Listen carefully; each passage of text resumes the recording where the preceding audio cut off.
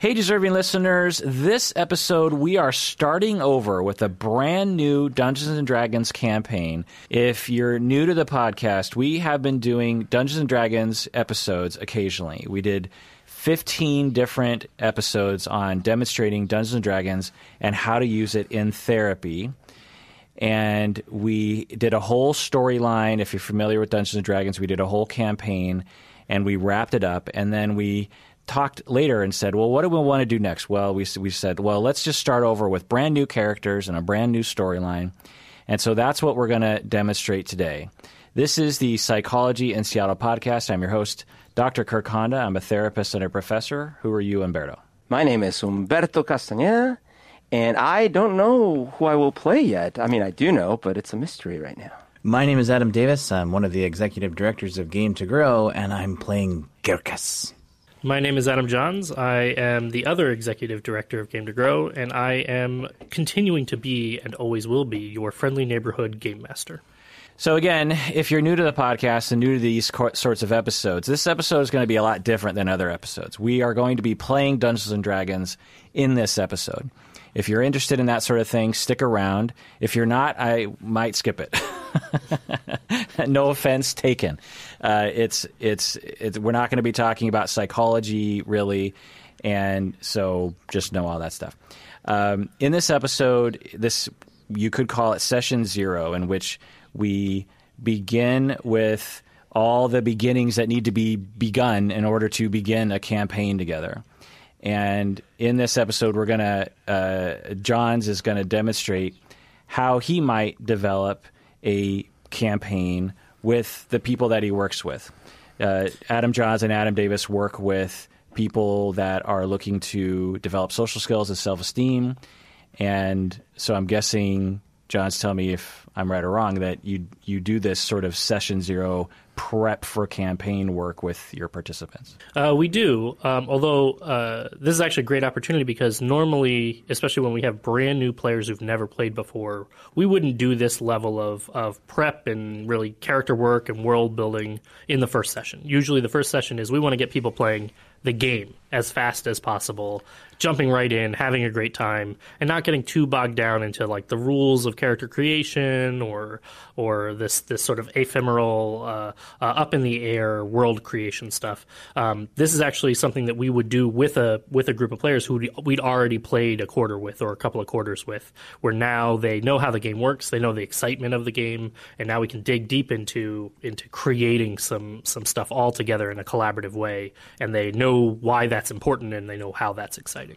If you want to know more information about how to use Dungeons & Dragons and Minecraft and other kinds of games in therapy, in individual therapy, group therapy, in the classroom, then go to gametogrow.org and you can learn more. You can buy products, you can get training, you can learn stuff on the website, and go to gametogrow.org.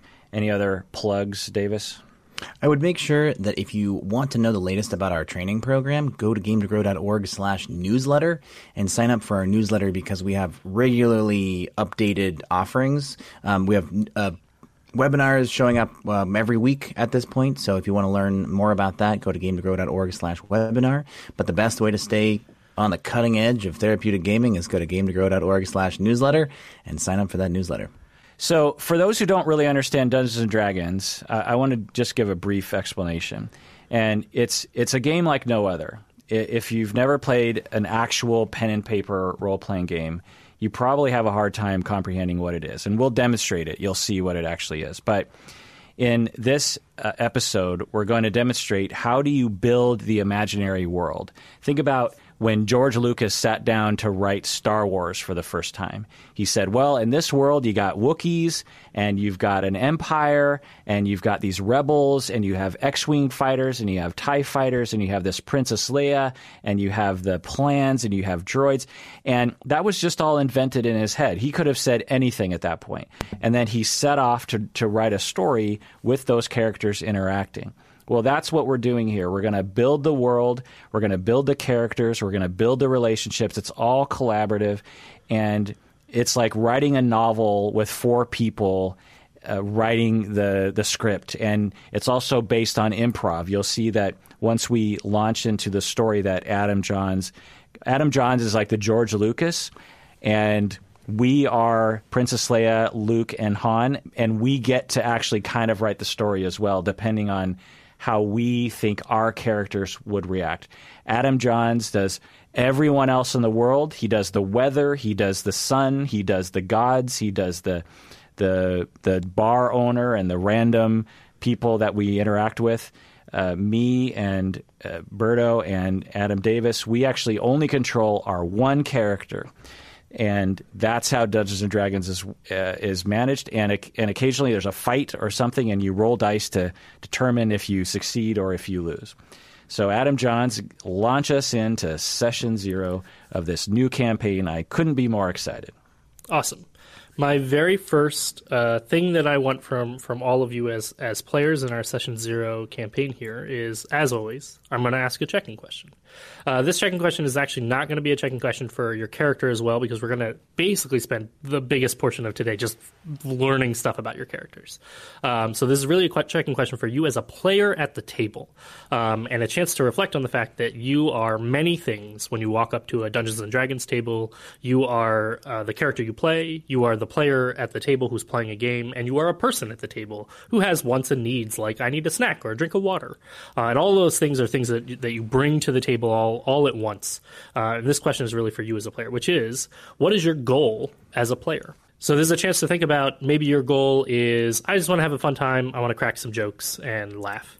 But your goal might also be, I really want to work on my accents and work on my voice acting. Or it might be, I want to make a character that has a really deep, enriching backstory and a chance to like really role play in that character. Or it could be, I want to learn more about the rules of Dungeons and Dragons, and I want to know like how to really maximize the damage potential of the character that I'm playing. Any of those things, great answers, great opportunities. But this is a chance for you to reflect in our game that we're playing over this longer campaign that we're starting.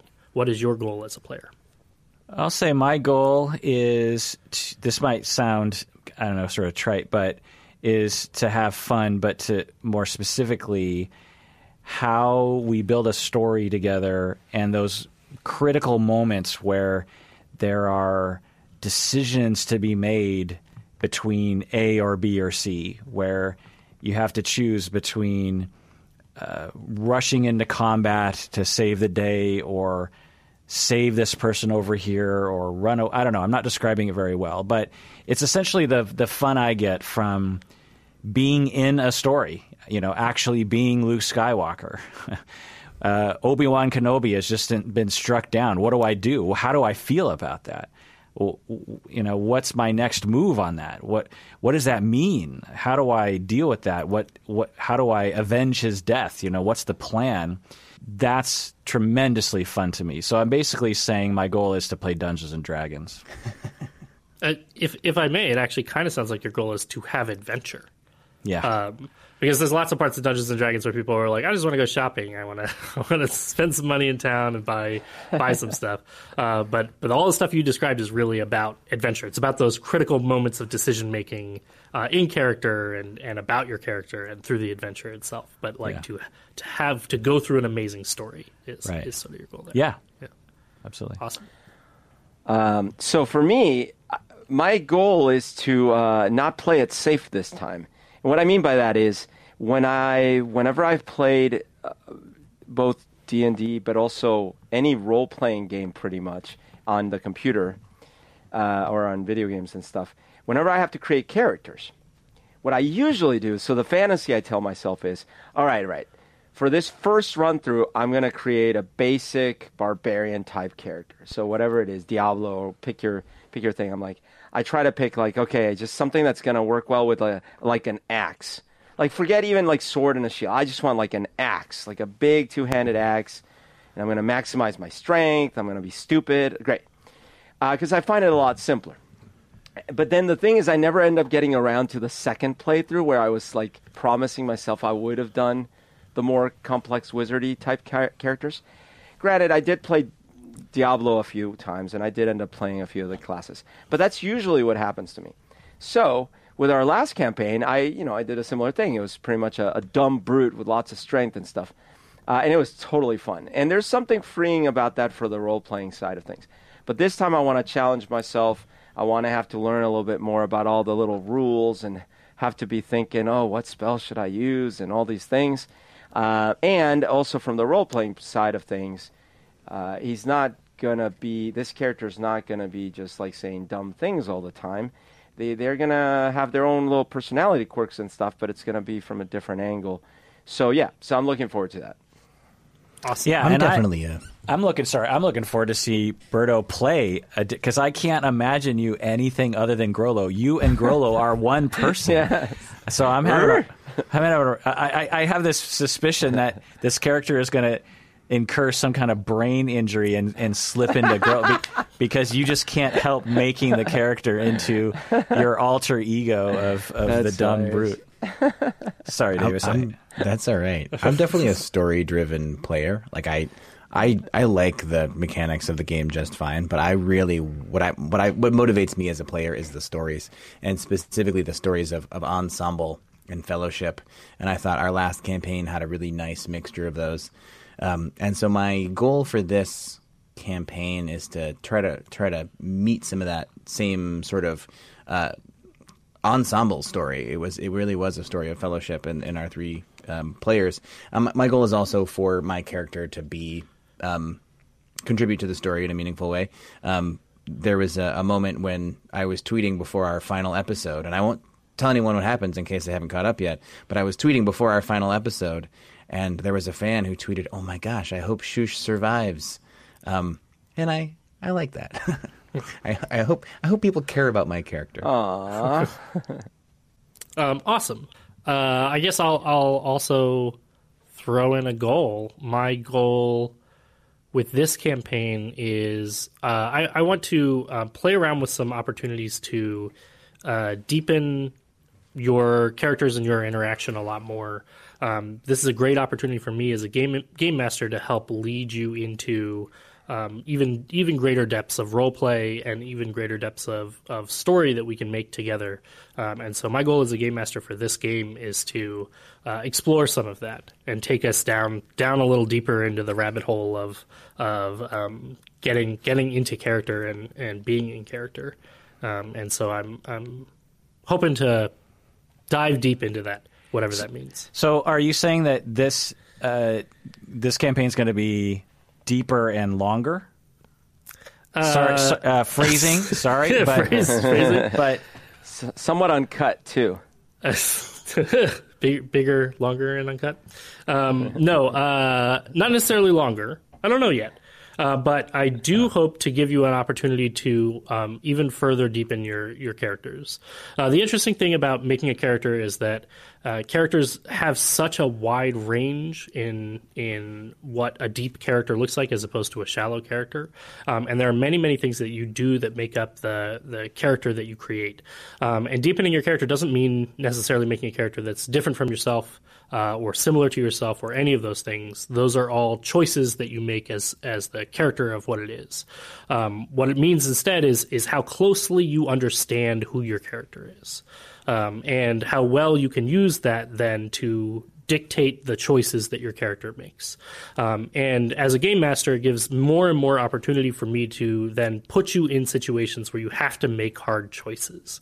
And ideally, the harder the choice, the more in character you can be in the moment to make that choice. But it requires players that are ready to be in character that way, that are ready to make those hard choices. Because if I turn to Umberto's Diablo character and said, well, your character might lose a pinky if they take this really powerful magic weapon, he'd probably be like, yeah, but it's like a really powerful magic weapon, and pinky doesn't do anything in the game. So I doubt he would even really hesitate at that choice. That was my special pinky, man. I'm not going to give that up. It's very precious to you. But in this case, I want that to be as closely similar as you yourself having to make that choice for you as it would be for your character. In all the ways that is still healthy and not destructive, obviously. So that being said, now that we have some goals of player, I'm going to just really quick summarize what we're doing with this new campaign. So if you've listened to all of the old, the previous campaign, you saw that we were in this fantasy world and we were going through this amazing adventure. This new campaign is going to take place in that same fantasy world, but some period of time after the events of the previous campaign and with brand new characters. So before I have everybody introduce their brand new characters, what I want to establish is how far away is this from the previous campaign. I know this is after the previous campaign at some point in time, and it's in a different kingdom. It's going to be in a kingdom to the east of where our previous campaign took place, and we're going to create some of that world here in today's session. But what I want to know is how long has it been since the events of Pahiha and everything that happened there? Has it been 1 year? Has it been 5 years? Has it been 100 years? What kind of campaign do you as players feel like you want to play? If only there was these like polyhedrons we could use to randomly decide how long it's been. You could also leave it to the fate of the dice. 3 years apparently. So I don't know. 12 years. I feel like I would love for it to be something that years. still had unanswered questions about it. I would love for there to still be a little bit of mystery around the events of Pahiha. Yeah, I think it would be interesting to have the option of some overlap between NPCs and PCs. Like the legend of certain things has trickled through in the last few years. And my character is I often use characters from a world that I built as a DM, and in my world obviously it's not this world. My character is a contemporary of Thrain, but Thrain lives a long time, and so does my character. So that gives a lot of options in terms of if we kept that. But it would be satisfying to me, even if it's just in my head, that my character knows Thrain. You know what I mean? I have a suggestion. That's okay with me. Because the epilogue that we did was like a year later.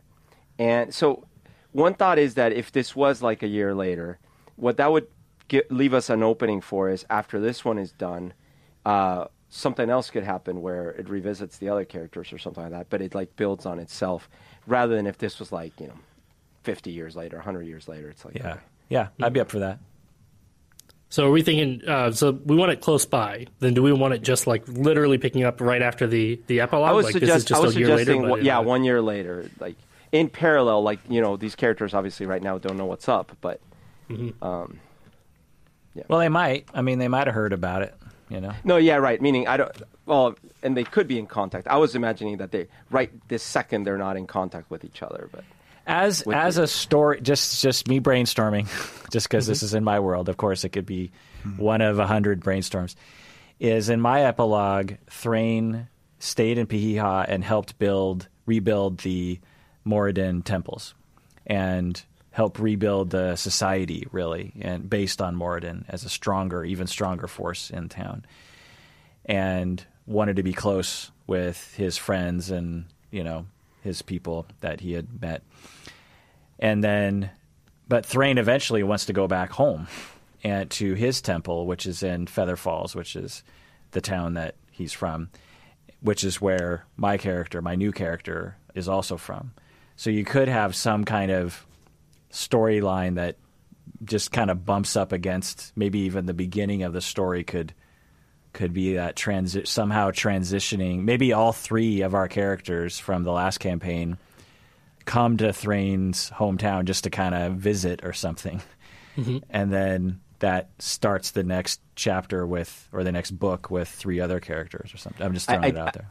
I do think that Grollo right now is in one of those Rambo is retired things, but he might have to get called out of retirement by Colonel such and such at some point. So I think he's like doing the daddy duties right now. Yeah. Well, I mean,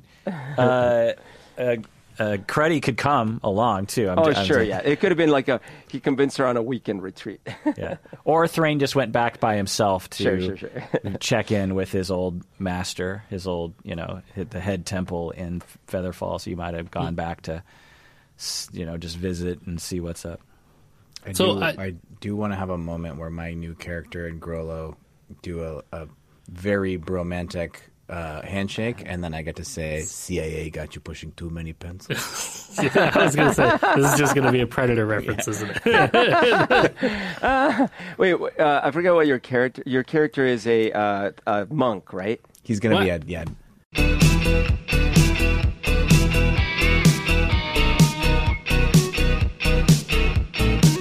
Yeah, let's actually use that as a segue to get into describing your new character. So let's say I'm going to say it's been 3 years after the initial event that I guess 3 years after the initial event of Pahiha.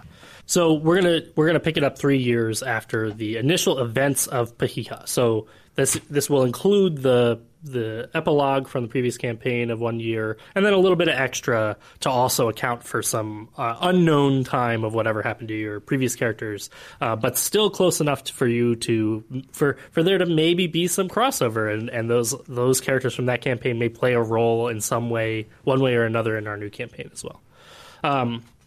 That being said, let's segue into introducing each of your characters. Who would like to tell us their character's name and a little bit about them? I can go. Go, Berto. All right. So, my name is Ulian, or Ulian. I am what is called a Vedalken. I'm a Vedalken male. Vedalken are these tall, slender, blue people that are They basically used to be very, very aquatic creatures. And are now very human-looking, but they have this blue skin, and they can breathe underwater for a bit. They are, in this case, they're very, very interested in knowledge, and so my character is a geek. He seeks knowledge with all his passion. He was originally from this place called Ravnica. He is 60 years old, but these creatures live till 350 or 500 years, so it's he's fully mature adult, but he's got a ways to go, life-wise. He has been a researcher and a teacher most of his life, so he actually hasn't done much adventuring. He used to do adventuring when he was younger, but he then kind of really got into hitting the books. And then 20 years ago, he came across a very odd and old passage in a tome that was regarding some ancient guild artifact. These creatures are members of guilds, and they're very, it's a big deal in their community. But there's this artifact that could bring unimaginable knowledge about the mysteries of the multiverse to the wielder. And Ulian has been on a search since then for clues about where and how he could find such an artifact. But he mostly spent years just reading about it and not really having the courage to go out and really search for answers. But recently, he had a near-death experience, and that compelled him to go into seeking adventure and not wasting his life.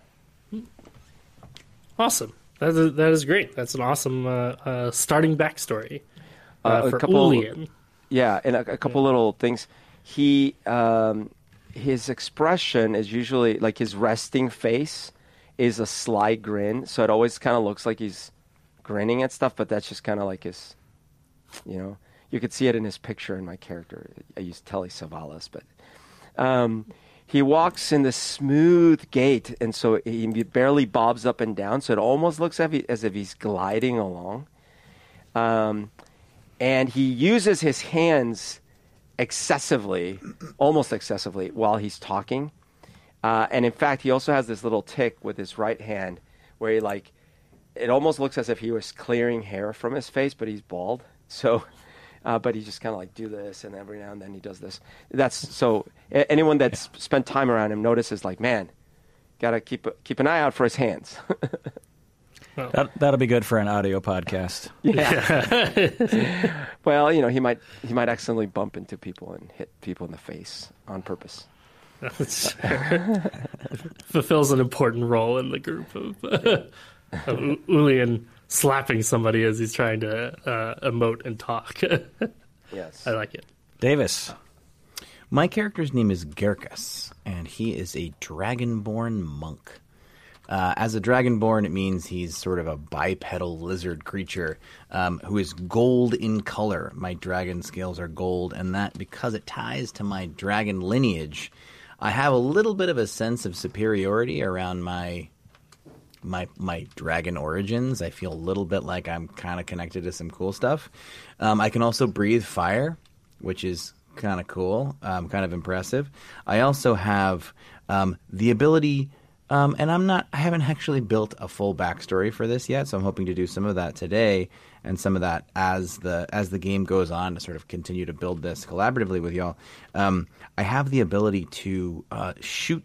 I picture it sort of like laser beams out of my hands. It's really a spell ability that I have because of some stuff, but I also think it's cool that I can cast laser beams out of my hands. That's awesome. For clarity, Adam's character is a monk in the game, and so he also is very strong and very dexterous, and he's very physically capable. Nice. It is a radiant sunbolt, not an actual laser beam, but I'm sort of going with an X-Men vibe here, sort of a Magneto superiority vibe with a little bit of that. Seems kind of a fun angle to play, very different than Shush, who was always worried about whether he fit in. I think Gerkas is going to be a little bit of the opposite and kind of I wonder where everybody else fits in. Interesting. I like it. My character his name is Blazenar Dardragon, but he goes by Uncle Whoa. Blaze. Uncle Blaze. And he's a older hobbit or Lightfoot halfling. And he is a owner of a business in a small town called Featherton Falls or Feather Falls. And his business, he's in exports and imports. So people coming through the town have to get down this trail, this switchback trail, and they can't use their regular carts and whatnot. So he is in charge of this business that employs a lot of dwarves actually to haul all this stuff up and down. And he has a giant warehouse where he deals and trades, and he has 11 siblings, and he doesn't have any children himself, but he has many, many nephews and nieces, and many, many grandnephews and grandnieces. He's 101, and he's lived a long time as hobbits do. And he also deals in the black market quite a bit. And consider him like a mobster, like Don Corleone kind of a thing, where people come to him, particularly in the halfling community, but also humans and dwarves and others will reach out to him occasionally. And he doesn't consider himself like super important, but he does value money security for his family. He values loyalty. He does not appreciate the law, but he understands them and can pay them off at times.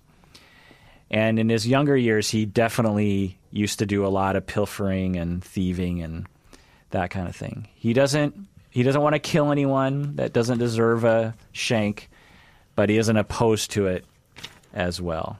But I guess in terms of trying to match up with Berto's storyline a little bit as he was talking, I was like, well, how can Blazonar's goals in life kind of match up with that? I suppose like looking for an artifact of some kind, or looking for a giant vat of gold somewhere, like a treasure trove of valuable items that one could sell and make a lot of money for his family, would be very motivating to him.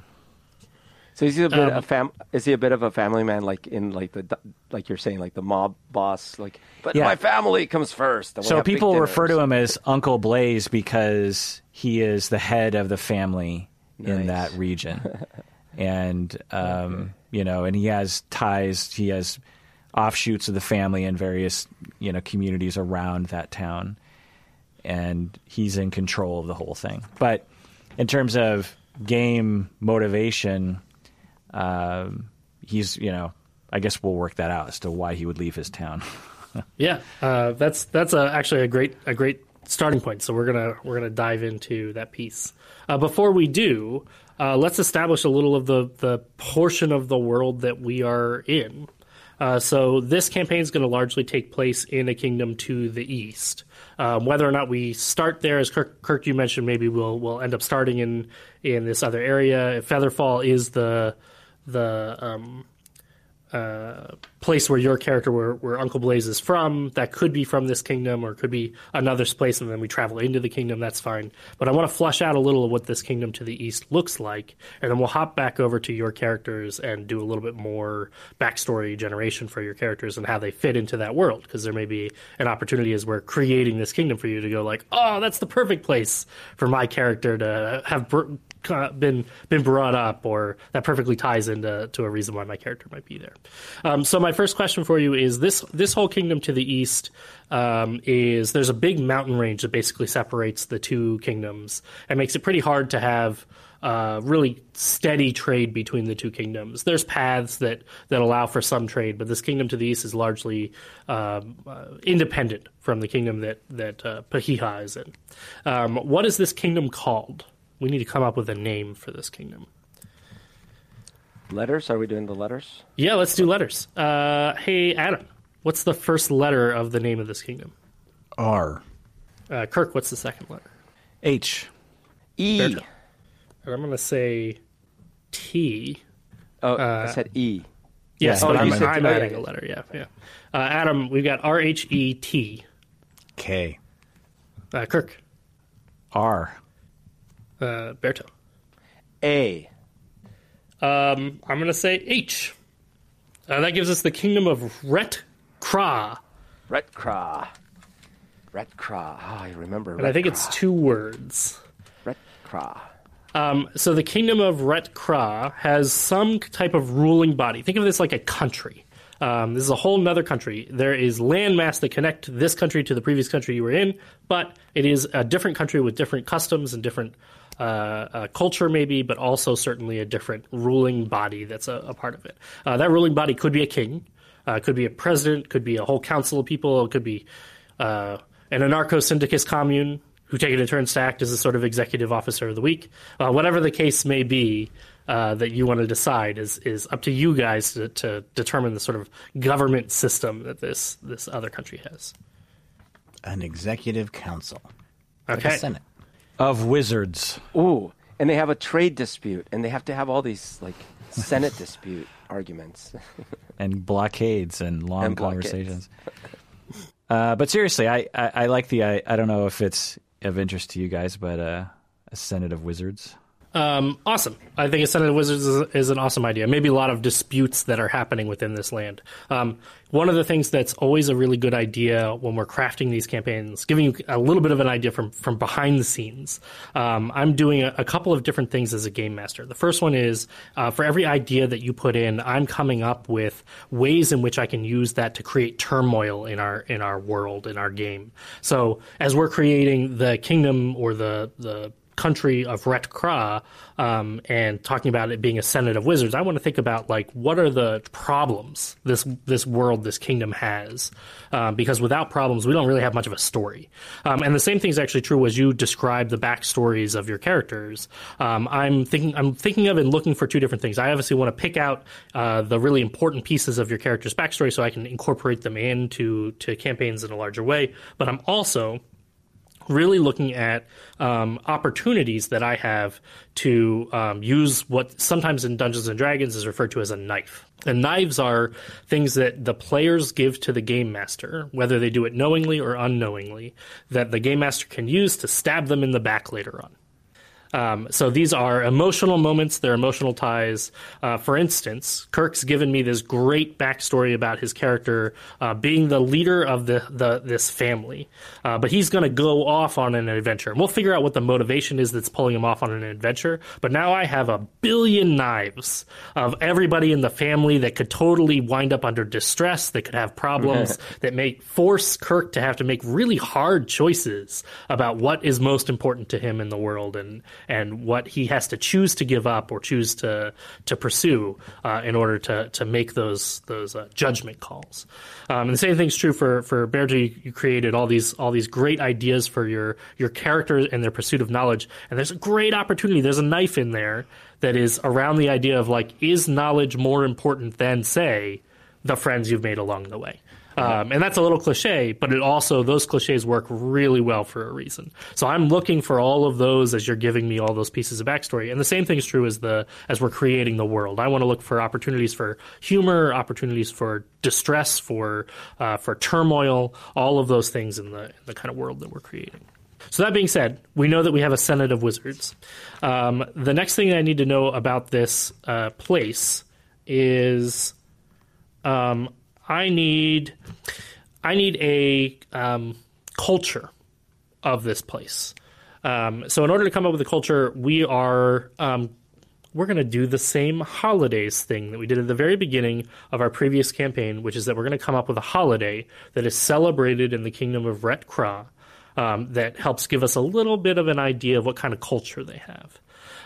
So Adam, what is this holiday celebrating? All holidays celebrate a history of something.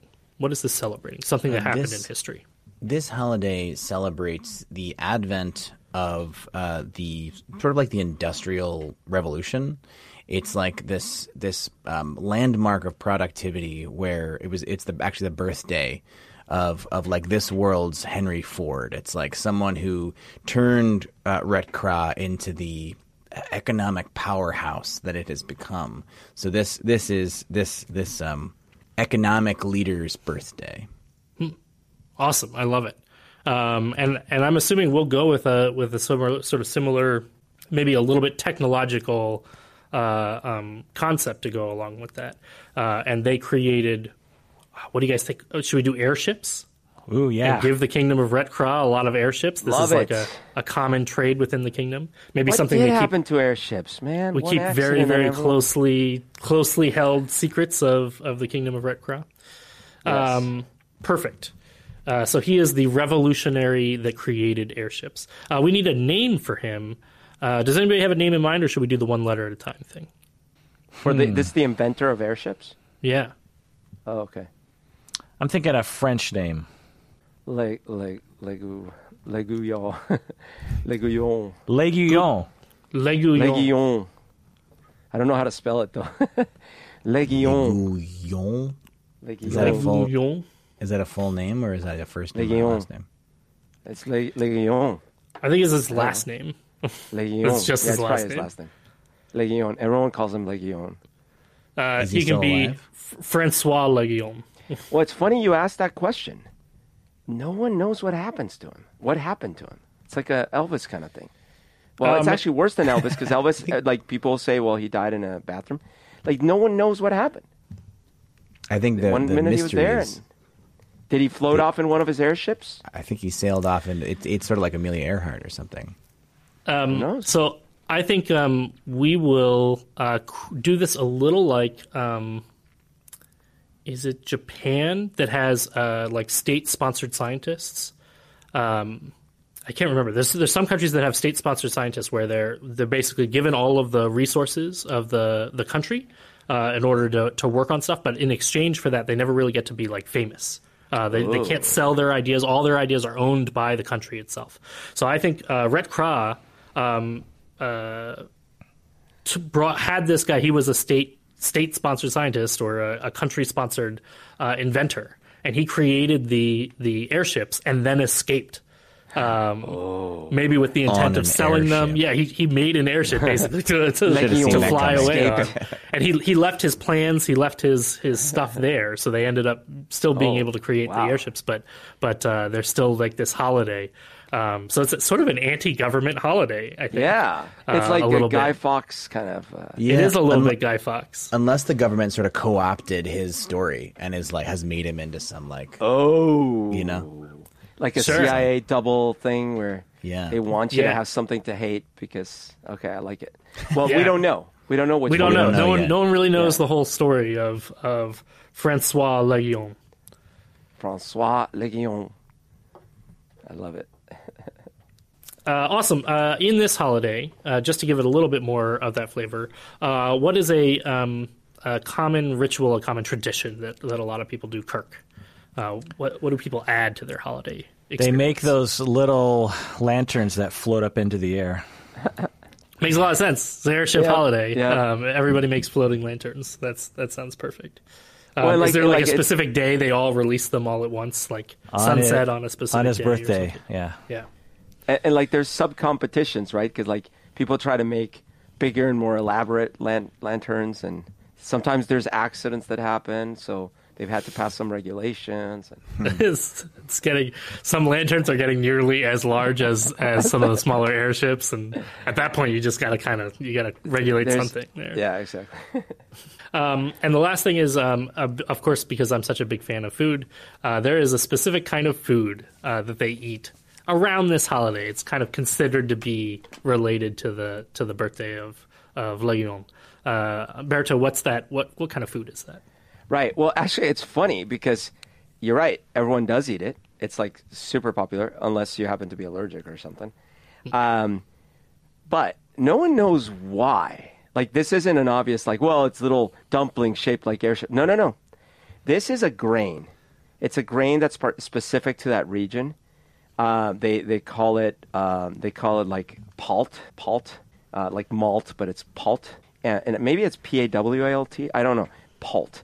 And it is a grain. It's like the size of farro almost, but it's almost sweet. And so they make it into these porridges, and they add all sorts of little fixins in and stuff like that. But they only have it during like this time of the year. It's not only on this day, but like this is the season where they have it. And of course, on that day, they make special versions of it, and they do decorate. Like they make these huge pots of it, and they do decorations on it with like shapes of airships and things like that. But no one knows why palt was chosen as like the special meal. Maybe it's because it's a regional thing. No one knows. It's just like the thing you eat. This actually reminds me quite a bit of gefilte fish. I'm Jewish, and my family celebrates Passover. And gefilte fish is it's really like it's just mashed up fish, kind of molded into a shape. And I love gefilte fish because I grew up eating it, but it is a very strange food.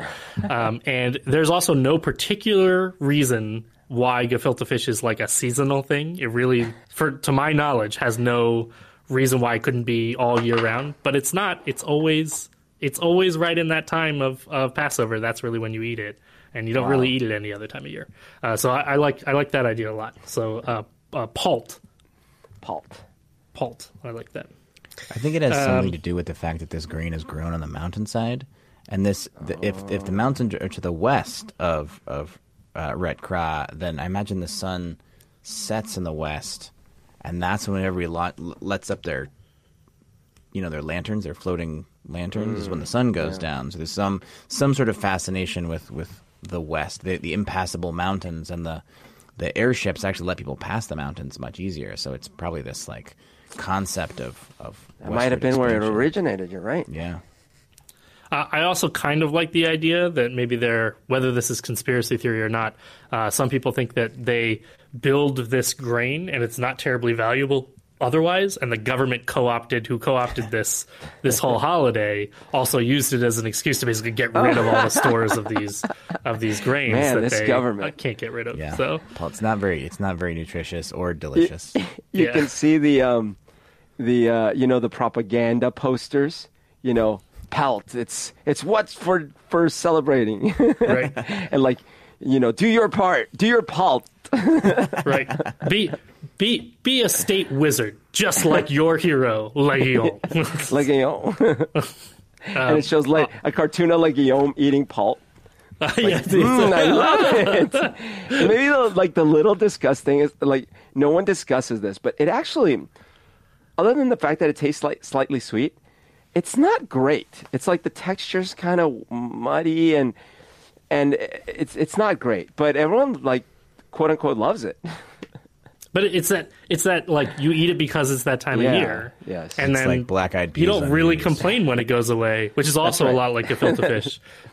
Where like I don't need to eat it all year long. I'm okay with the fact that it's just this kind of holiday that we have that. Awesome. Okay. So we got a little bit of an idea of this area. Now, the region's a pretty large region, which gives us a lot of opportunity. It can have all the different kinds of environments. It can have jungle or desert or all of those things. And there may be a point later, I don't think we're going to do this today, but there may be a point later where we actually sit down and collaboratively make kind of a map together. That's something that we would often do in our games at the table, is make a map and have each person add a thing to the map. This area up here is a desert, or there's some mountains down here, and then even start naming stuff and creating backstory to the world itself. So we're not going to do that today. We're going to focus a little bit more on your characters and the story that we are going to pursue. But that's just something for you to keep in mind, is that the world right now is pretty open. We can do a lot with it. And that means maybe I'll add a lot of stuff to it, but it also means that if you want to say, oh, my character is from the northern part of the kingdom of Ret Kra, and up in the north, it's actually very hot. You have some opportunity to just sort of make those decisions and fill in some of the blank spaces, the tabula rasa that we have created of this kingdom. Awesome. Our next step is that we're going to dive back into character backstory. So for character backstory, we want to answer a few important questions about your characters. And Kirk and Umberto, you actually have already answered a few of these. So I'm going to lay a few of these out for Adam to answer. And you can think about the answer to these questions. But you can also, if you haven't answered it, then it gives you a chance to kind of dive in. So we'll do it with Adam. And then if you want to add any extra stuff for your characters along these lines, there's a perfect opportunity to do so.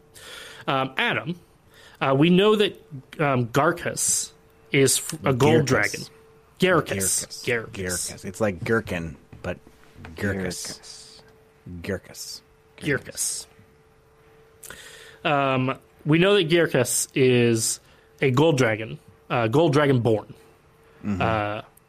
which is interestingly different from a specific dragon. Just for people who are new to Dungeons and Dragons, Dragonborn are humanoid creatures. They have scaly skin like dragons. Their faces kind of look like dragons, but they are generally human-sized. They're usually a little bit taller than humans and a little bit larger, more muscly. But otherwise, they are sort of close to human size. And you said that he has a sense of superiority over others. So what I'm curious about is he from like a kingdom of Dragonborn? Is he from like a big place or a small place, I guess? He's a monk, and I'm assuming he's from a small place of probably also maybe like a school for the gifted. Okay. But maybe a small town? Yeah. With a school for the gifted kind of thing? Yeah. Not like a huge city. Yeah, like a hamlet. And he went to this school for the gifted. Was he born in that town? Like he grew up in that town? Yes, he's actually pretty he's pretty sheltered. And then is the town a town of Dragonborn, or has he grown up largely in a place that's like surrounded by lots of different creatures? Mostly Dragonborn. There's sort of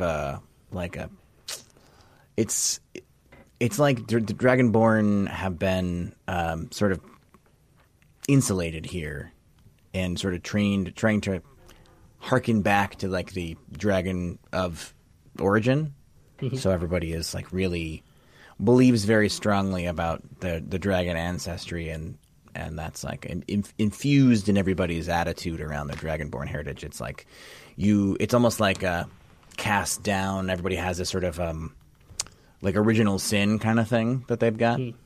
Like everybody sort of has a little bit of that sense of superiority. Like we are the chosen people a little bit. But also simultaneously the like, but I'm not a dragon. Okay. So it's like the sense of duty that is foisted upon those of us that are not full dragons. We're dragonborn, so we have to like carry the mark of shame that is not being a dragon while also being a dragonborn, which is better than all these non-scaled individuals that are around in the world. So it's like this really sort of fundamentally dichotomous understanding of their place in the world. Awesome. How do I'm making this all up. If anybody has any that's great. suggestions, Well, like, how this do in the people moment. see them? Like, are they scary? Are they like unknown? Are they part of the community but kind of separate? Like, if you came into Feather Falls, how would the people react? I could let the game master chip in here a little bit, but I imagine that gold dragonborn are a little bit rare. Like Dragonborn in general, or just Gold Dragonborn? Gold in particular. Like Dragonborn are a type of humanoid that is around the world.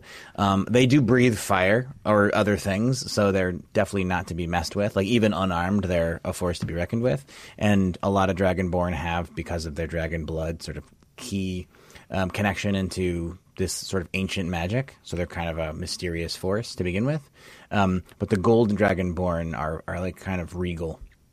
So even within the a community of people that have a gifted school and that like see themselves maybe in between these worlds, but certainly above a lot of other creatures, you were high in that caste.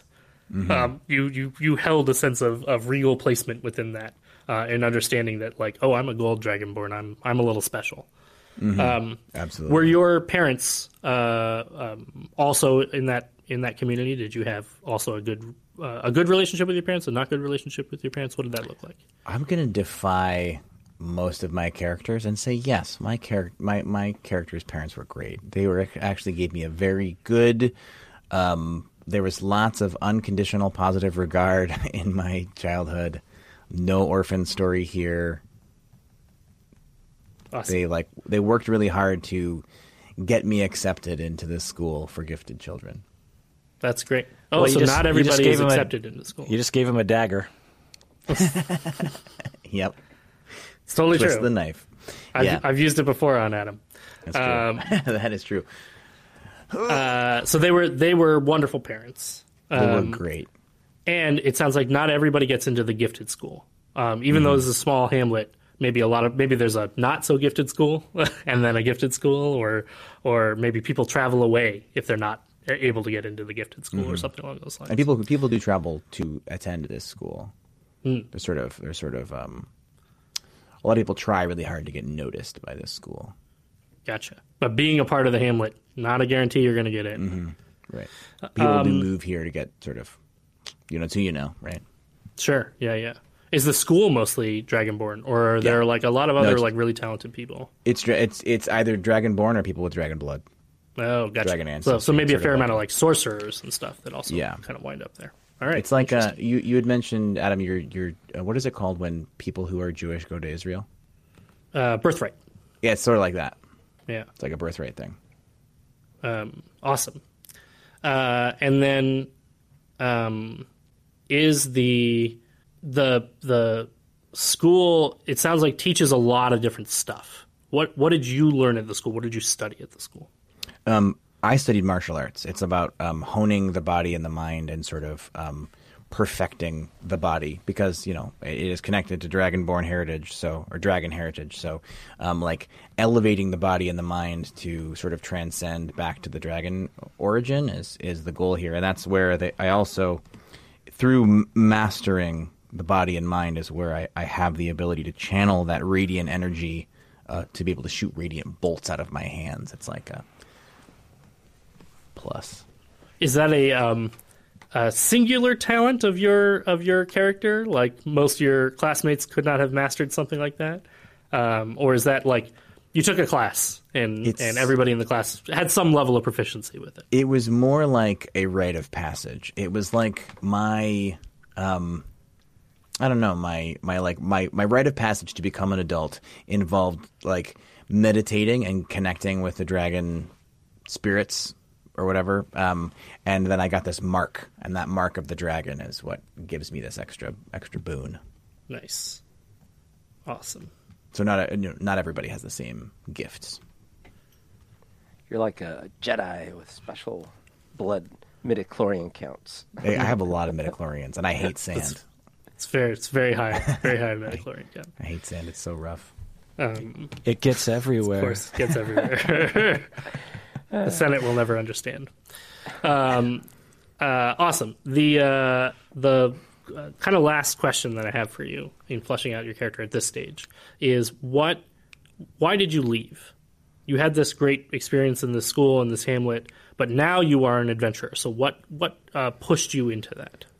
I would love to know from my adventuring team how we might have connected, because this might be a sort of a cataclysmic event or a catalytic event, or it could just be like maybe it's a rite of passage. Maybe this is like the thing, like I'm a Mormon and I have to go out into the world, so that I can come back or something. I forgot the name for that ritual, but I'm like digging deep into the religious traditions of not my actual life.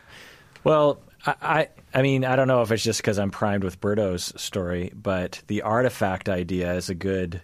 What do they call it in movies when you have like the thing that you have to get, the Tesseract? Yeah, it's a Macmillan or the MacGuffin. MacGuffin. The MacGuffin. The MacGuffin. The McDonald's. You have to get the McDonald's. And so I Golden was Arches thinking like artifact. something in my warehouse that I run, an artifact came through or was stolen, or an important client had something stolen from there and has something to do with this, and I learn clues that brings me east to Ret Craw. Because I think it'd be interesting if the three of us don't know each other at the beginning, because last time Berto and I knew each other, right. and we kind of skipped forward, and I thought it'd be interesting if we had to actually meet. And like I said, my character, although of course stuff could have transpired since, but they are not an adventurer normally. They used to kind of do that, but not really in decades. But then they had this, I don't know what exactly, but they had this near-death experience. And they're like, oh, God, I got to go after my passion here and stop reading about it and go try to find it. And I don't care if I die because I almost died anyways. Wait, is Yulian trans? You're referring to Yulian as they. You don't? I mean, you should ask they. You should ask them. I don't know. Is that what I said? I don't know. Yeah, you said they. Did everyone else hear it? He said they? But yeah, anyway, so my thinking is that at the very least, if he knew any of you, it would have been like it wasn't like you guys had adventured before or something. And he probably doesn't know you. But it would be really cool if we're all looking for something and maybe that something is related. That'd be cool. But I know that I've been in search of this, fabled artifact of incredible knowledge. Yeah. All right. In that case, so I was actually going to have you guys already know each other, but I love this idea that you actually have not met yet. We'll do a meet for your characters, a starting place for your characters. Nice. So I've got something in mind for that. But in that case, the thing that I need to know is... Yeah, did you need to know something from me? I do. So Adam, in that case, you don't know these characters, so you'll have to come up with the reason why you left your hamlet, and we also have to name your town. So do you have a name for your town in mind, or should we create one together? I don't have one. Awesome. Umberto, I'm going to have you start this one off. What is the first letter of the name of V. Gerkus' hometown? V. Adam, what's the second letter? O. Kirk? L. I'm going to add a T. Berto's back to you. O. Adam? That's it. Volto. Volto. Like Your Umberto, hometown, like the hamlet Volto. of Volto. And then the last thing is, why did you leave? Well, I think I was sent on a quest. Okay. I think it might be a rite of passage in my mind, but I think my suspicions. I don't know if this is true for Gerkus, but I think my suspicions are that these Dragonborns are a little more on the Magneto side and a little less on the Professor X side, and I think the journey for my character is to transition, from a little bit of a little bit from the League of Evil Mutants to the Professor X-Men. X. Yeah. In that case, I'm gonna give you your quest. I think your quest is the school for the higher up graduates of the school. When you graduate, you are actually given a quest of honor to complete, and the quest of honor is to bring back an artifact for the school. And an artifact it doesn't have to be a thing of actual magical power. It could be a thing of knowledge. It could be a thing of interest. But it's something to add to the wealth and power of the school in one way or another. And it is your sort of honor quest to complete. And when you complete it, you're given a special place of honor within the school, within the town as a whole. And certainly you bring a lot of honor and a lot of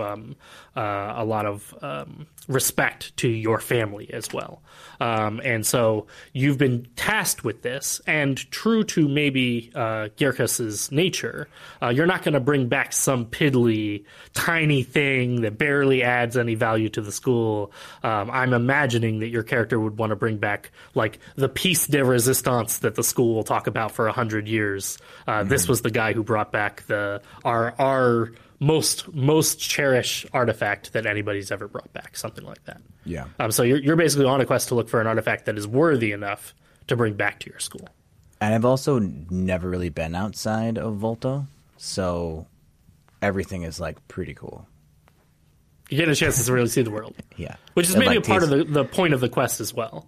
Yeah. There's a lot of like interesting foods to eat and people to talk to and stuff too. I love it. Awesome. As I was doing that for Adam's character, Kirk and Umberto, were there any things like some of the questions that I was asking Adam's character that you want to add into your character backstory, like more about the name of the town that you're from, or more about the reasons why you left those things? Well, reason why I left.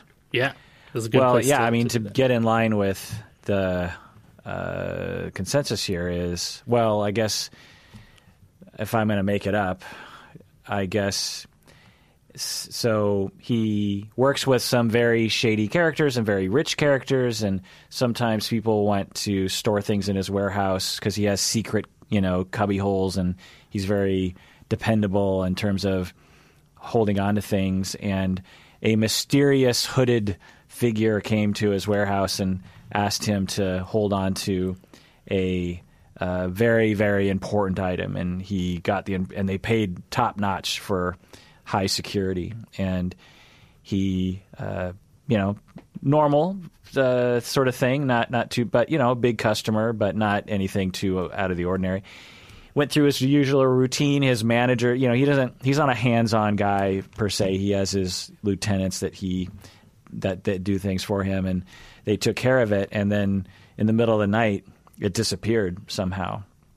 And I guess we'll say it's a mystery. They don't, no one broke in and took it. It just sort of just disappeared. And we're all freaking out because there's like an insurance on whenever someone drops something off, and it'll completely destroy our business. Like we'll have to sell everything, and we'll all be destitute if I can't get this artifact back.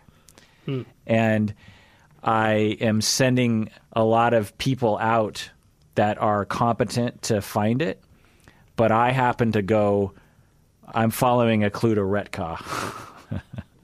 Gotcha.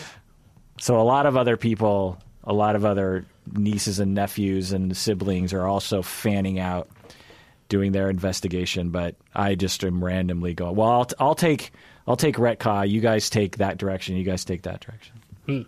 All right. Awesome. So you're really just trying to keep your business alive. Yeah. Yeah. And my and all my family fed. And the people who depend on it. And obviously. potentially all of us alive, because if this hooded figure is an evil fella, maybe we're all going to be dead if we can't get this thing back. So here's my additions, I think. So I wasn't originally from Retka, but I have been living in Retka for like a decade. I mostly go from place to place. So I've moved around quite a bit, but in the last decade I've been in Retka. Maybe 5 years. I don't know. So like it's been many years. And the reason I usually move is just like because I hear there's really great libraries or really great sources of additional information in other places. but I don't like. It's not like some quest I go on. It's literally just like, okay, well, I'm gonna go visit that city and see what they have in terms of books, right? And in terms of knowledge and who can I talk to?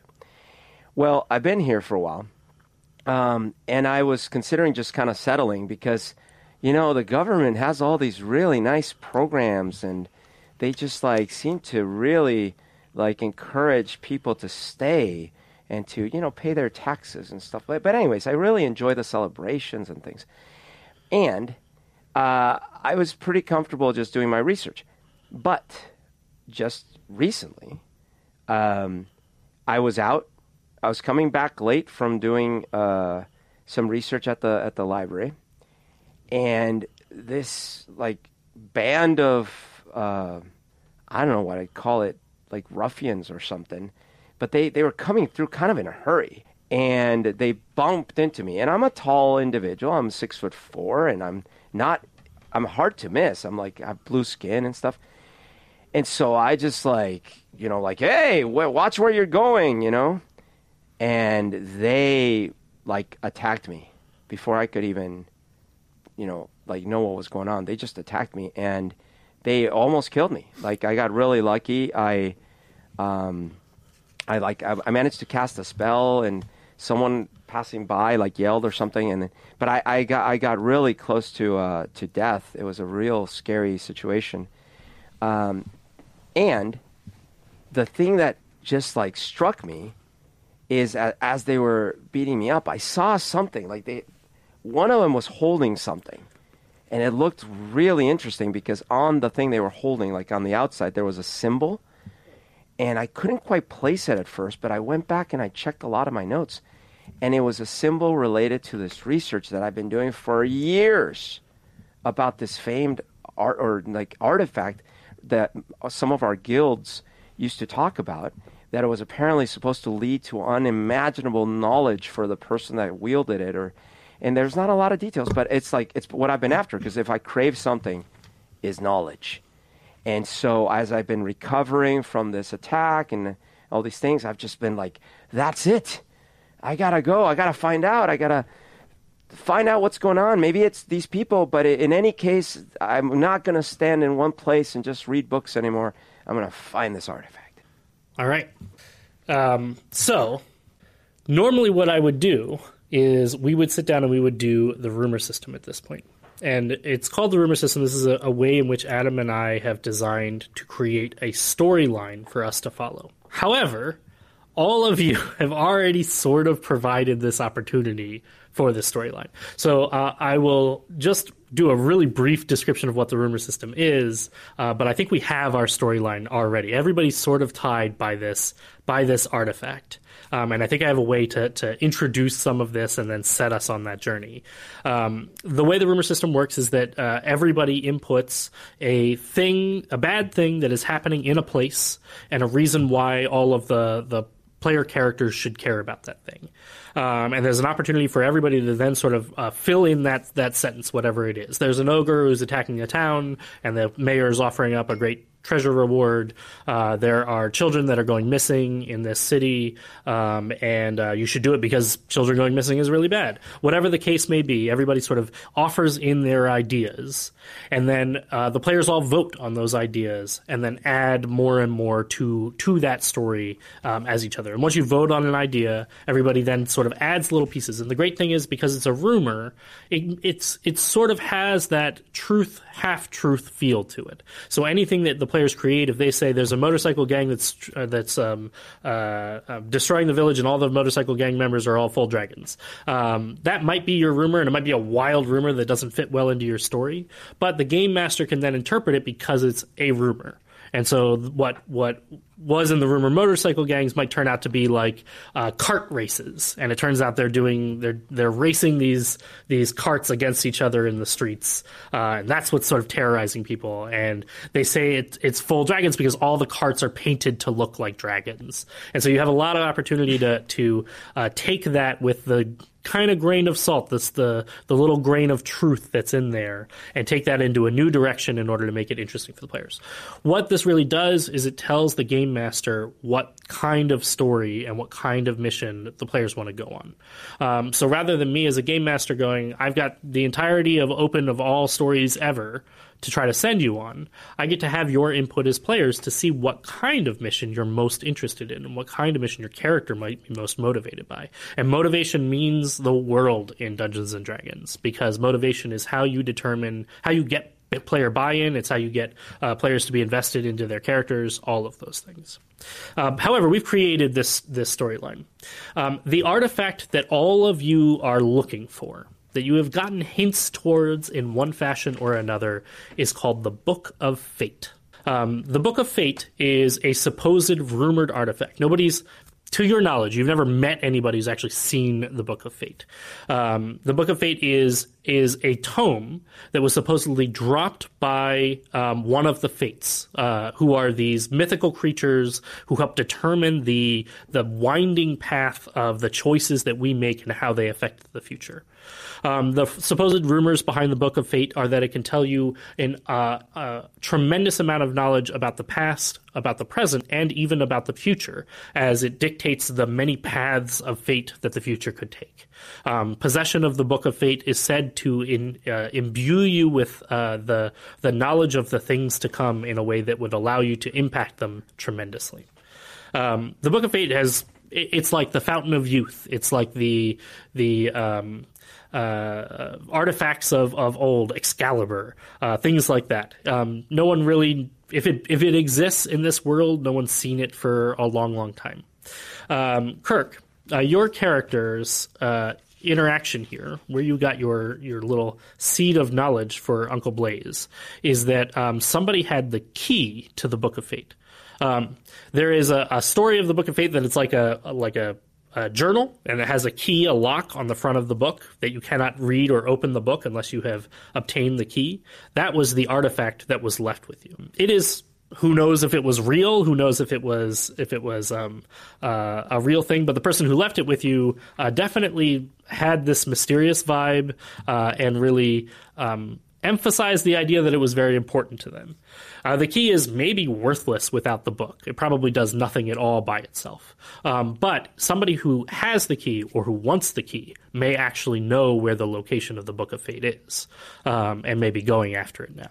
So what you're looking for is actually the key to the Book of Fate, although obviously having the Book of Fate might not be a bad thing to help out your family or to sell it to the highest bidder. All of those are possibilities. Adam, does Kirk's character know that this is the Book of, or know that this might be the Book of Fate? The Book of Fate has a very distinct symbol on the cover. It is the symbol of the Fates, and the key has the same symbol in the sort of end of the key. Has that same exact symbol of the Fates in it. Kirk, I don't know if your character would have a lot of knowledge of the Book of Fate, but as much as you would recognize the symbol as much as anybody would, because it's like a fairy tale. It's something people tell children. Like, oh, the Book of Fate. Somebody like pulls out the Book of Fate, and then the hero's journey changes because the Book of Fate was read or whatever. Yeah. I've seen many forgeries come through my warehouse. Right. Nice. And at the very least, this one looked old, and it was, and someone wanted it very secure. It wasn't exactly just a trinket. Yeah. Which is maybe the strongest indication that it might not be an actual forgery. I'll say, Umberto, your character, I'm going to learn everybody's character's names. Ulian. Ulian has been doing a tremendous amount of research about fate. The fates are an interesting topic for research because the fates exist in the world of the gods, but the fates are not ruled by any of the worlds of the gods and are not really even necessarily gods themselves. The fates sort of exist in this strange place outside of the realm of the gods because even the gods themselves have to succumb to fate and have to deal with the future and being an unknown place. And so the fates really have this sort of power that no other creature, no other being really has within the universe. Lastly, Adam, I think your character Yirka. This rumor would be the perfect thing. Nothing would ever top the Book of Fate. If you could bring this to your school, whether or not you wanted to use it yourself, if you could bring this to the school, in the history of the world, no one would ever bring a greater prize to the school. You would have your family would be in honor for the rest of time as a result of that. However, there is something else that's actually pulling you all together. Yes, you're all pursuing this Book of Fate, but there's actually another thing that is your moment of meeting together, which is that you all share an acquaintance. This acquaintance is somebody that you met in your journey, somebody that you knew well enough to know that they were maybe good and you liked them, but not so well as to know much about their history or their backstory. And we're going to name them. Let's see. Let's do phonemes this time. Adam, give me a phoneme, like a ka, ba, ta. Awesome. Kirk, give me a phoneme.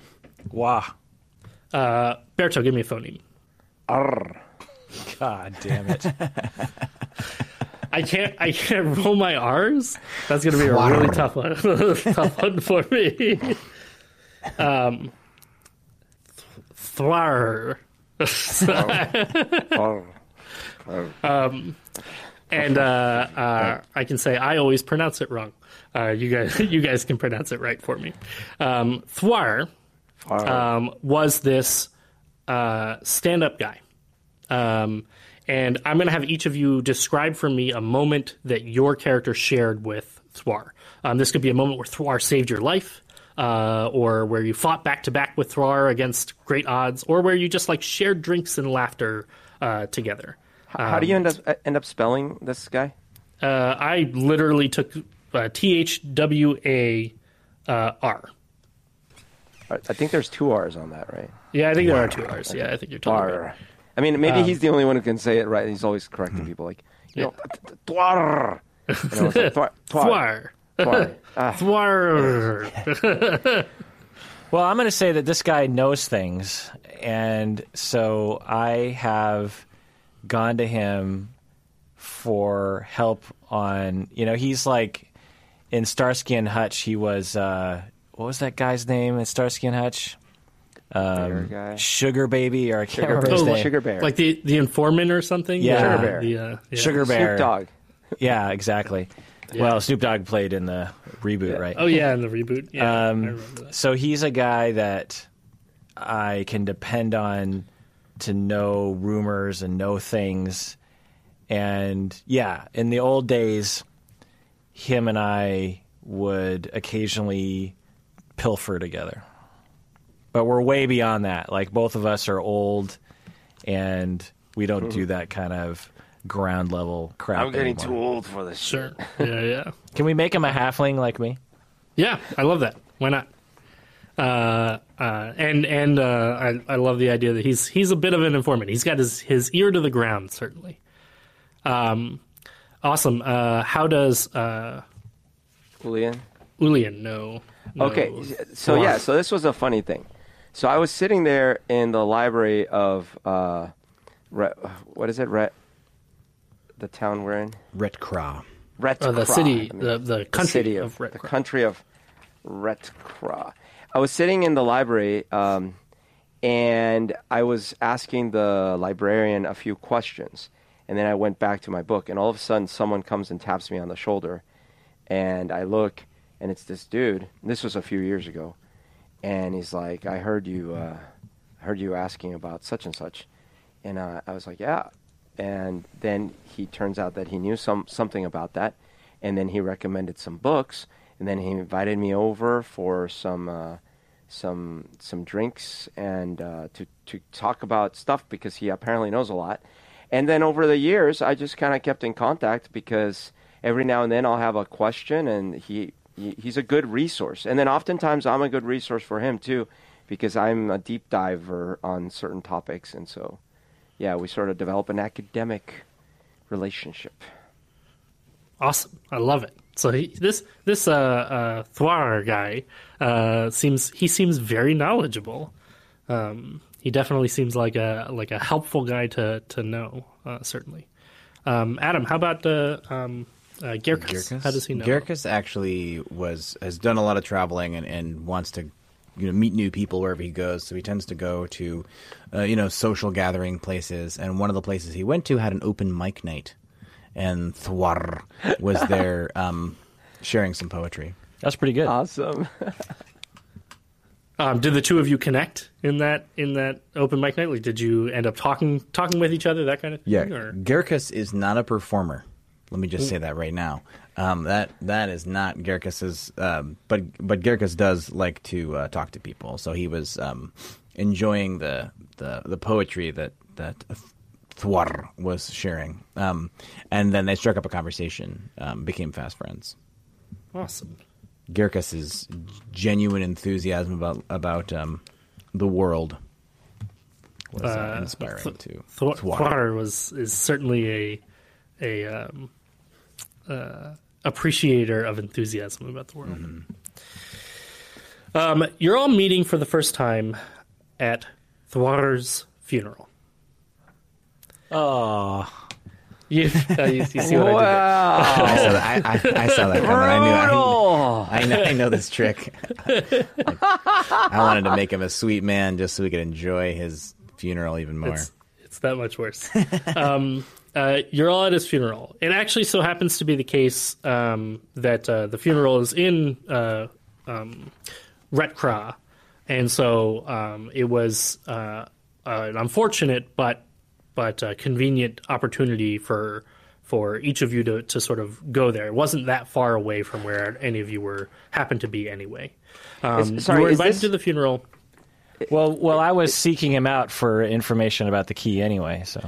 And then I found out he was dead, and I went to the funeral. You were given a specific invitation.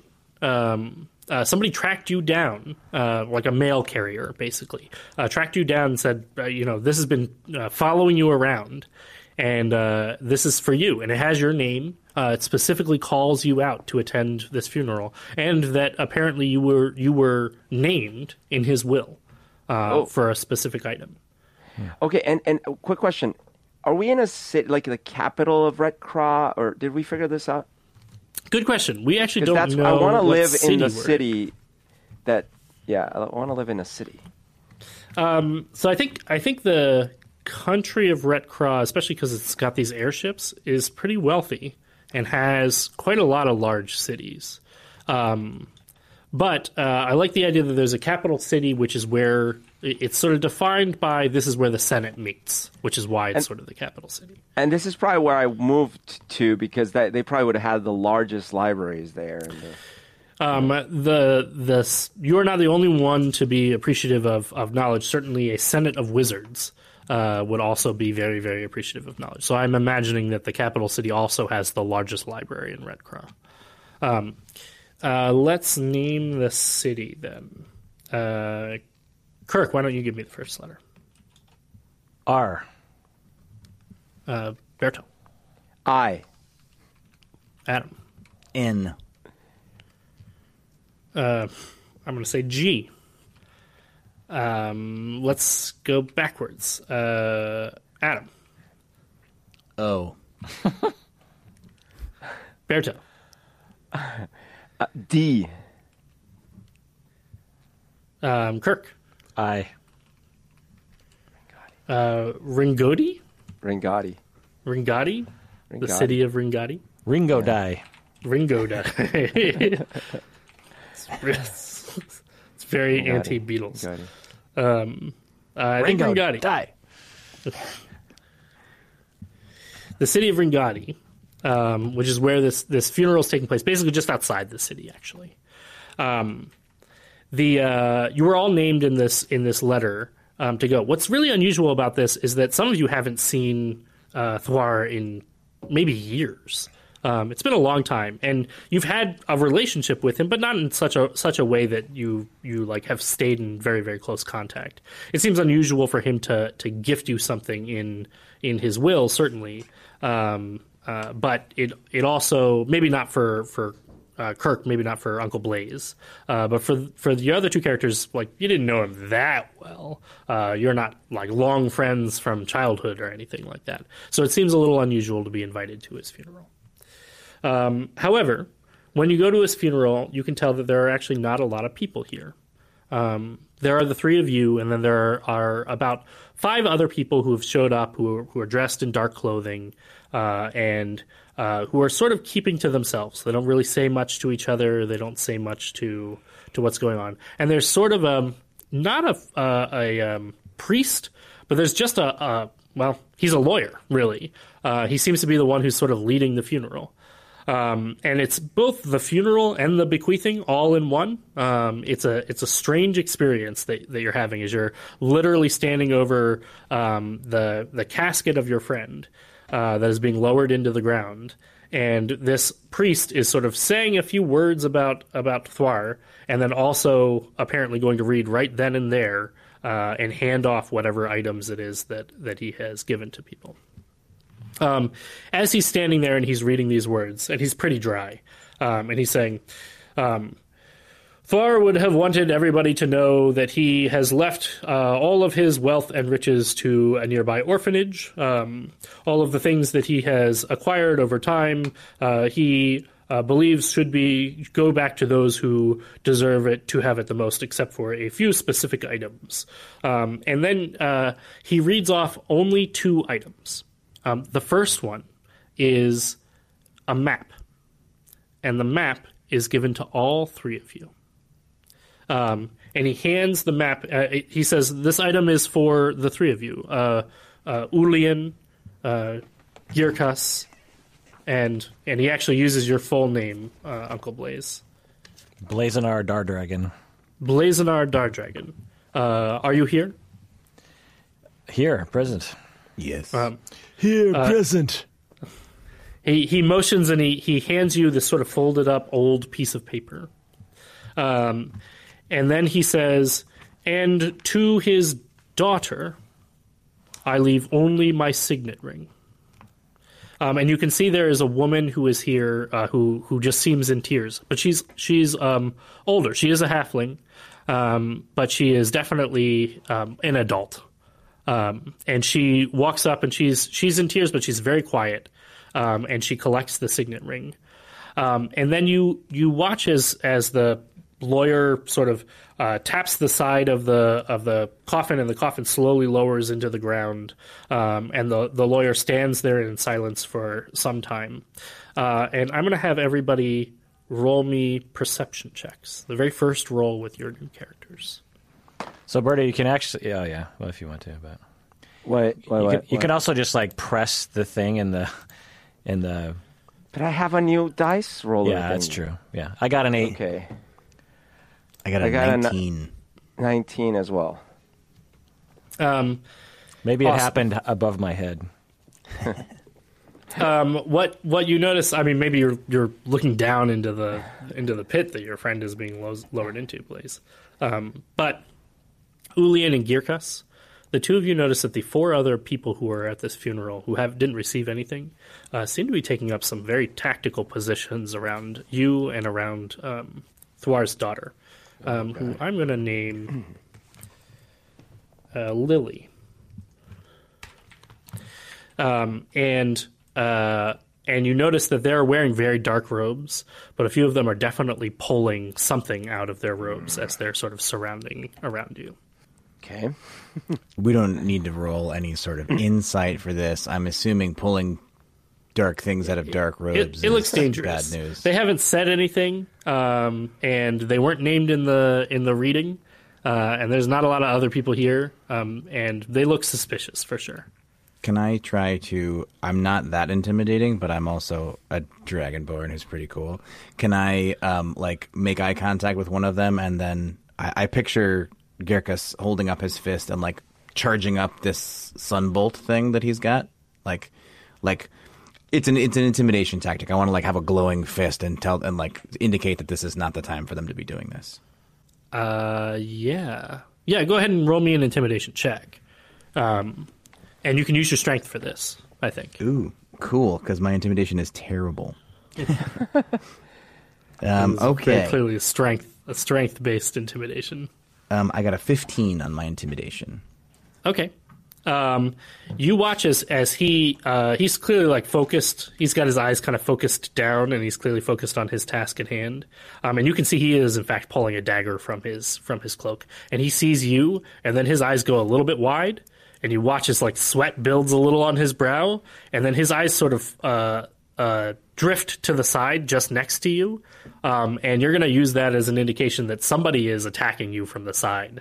That's like your cue that like. He's clearly looking at somebody else to take you out, but he pulls out his dagger and he's going to hold it to Lily's throat as he sort of leaps behind her, and he just turns and he says, "Give us the ring and the map, and there will be no other problems." And I think that's where we're going to end. Okay. Whoa. So with that, we've got a lot more backstory. We've got a lot more stuff in our world, and a little bit of a starting place for our characters to start off at. But my question for you this time, rather than doing a spotlight for everybody, which we could totally do, but I'm actually going to change it up a little bit for our game this time. And my question for you is, what is a thing you're really looking forward to for next time? I'll go first. So, I mean, I was sitting here while you were describing what's happening. I'm looking at my spells, and I'm like, okay, what can I do? And it really is so different. Obviously, you guys are way more used to this. Because even in a video game, like, it does, like you have the buttons, and so sure, I got to be like, okay, which button? But then there's like a little menu and whatever. The point is right now, I'm like, oh my gosh, maybe I could levitate something. Or no, I could read their thoughts. Oh, okay. And it's really exciting and at the same time a little overwhelming. So I'm really excited to see. And also, I was trying to figure out, because my character is not, they're not particularly empathetic to emotions. Like, they are very much like facts and knowledge. And if you have a friendship with me, it's because we share knowledge and stuff. So I was like, thinking like, he's not going to care that someone's crying. He may not care someone's holding a dagger. Like, he's not like evil or anything, but he's like, well, I don't know. I don't have a relationship with this person. So like right now, but these things were going through my head. So I'm really excited to see. Plus then I was like freaking out about, what is my voice? I thought about my voice, but I haven't like practiced it. So what am I going to say? So I'm excited. Awesome.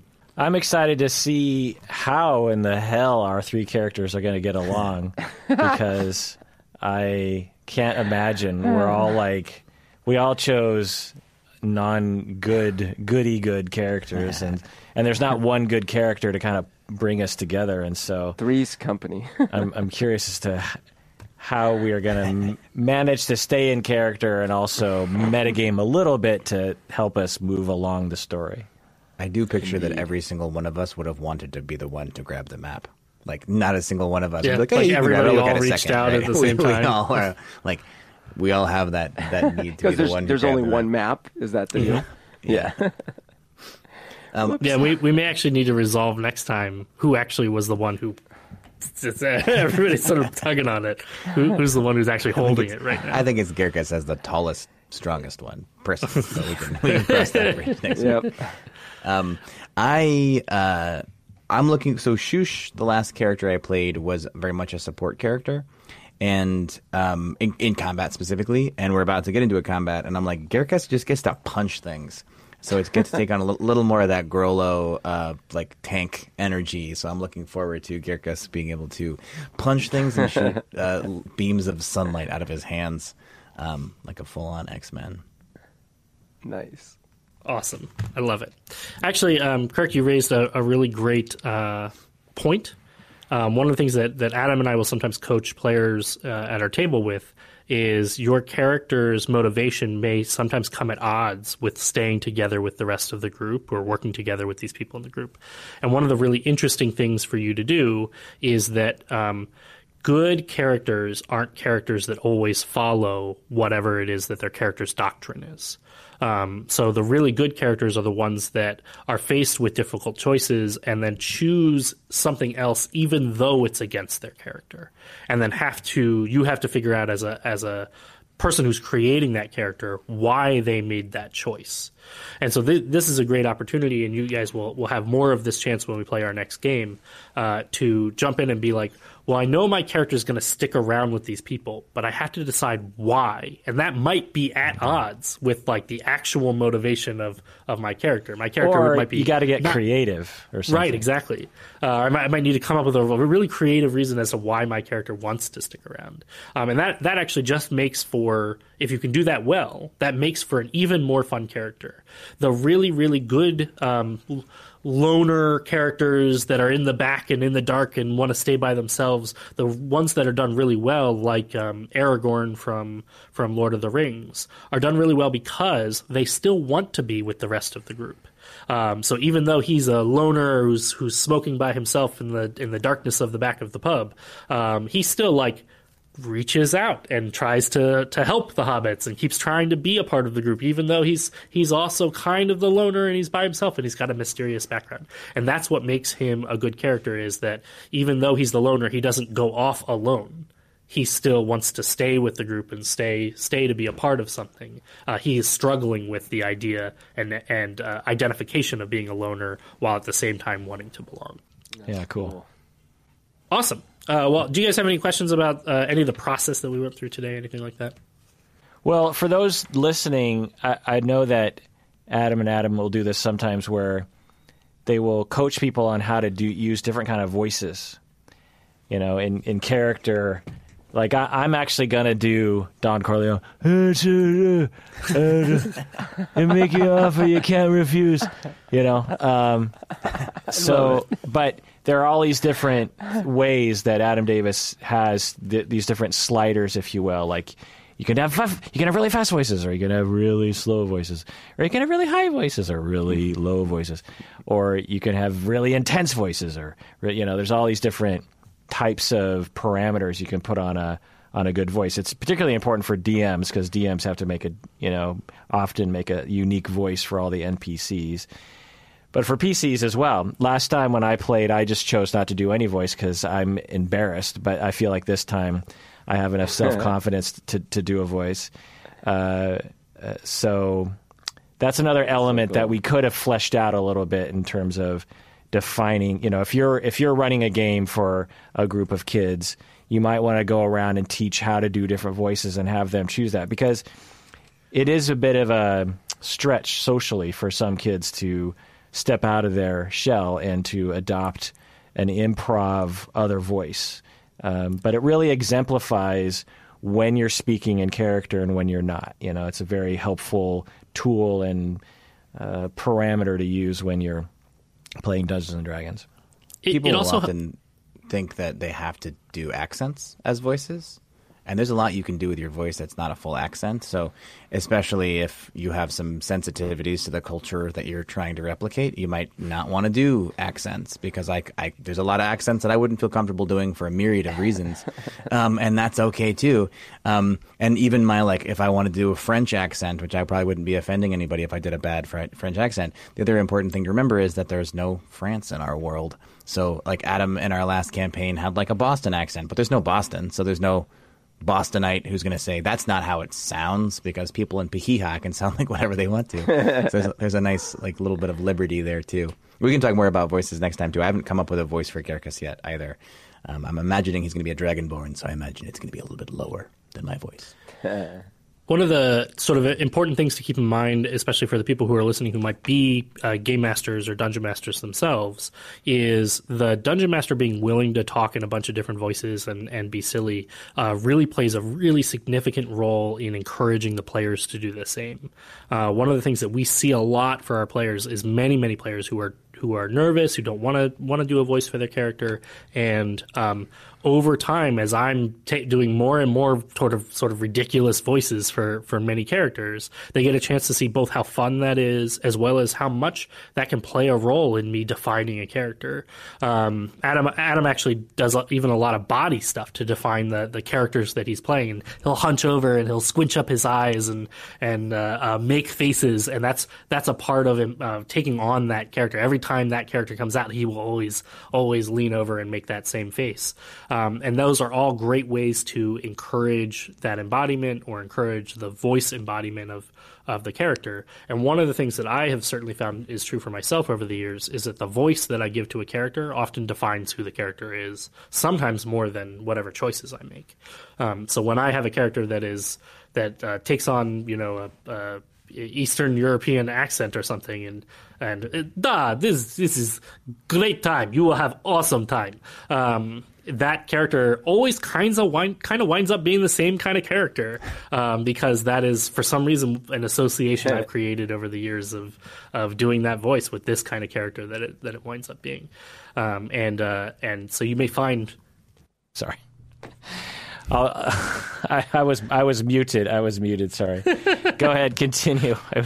So I said a dumb joke and my mic was muted, and thank God, because I swear to everyone. I will imagine how funny that was. Yeah, I'm laughing. It was such a good joke.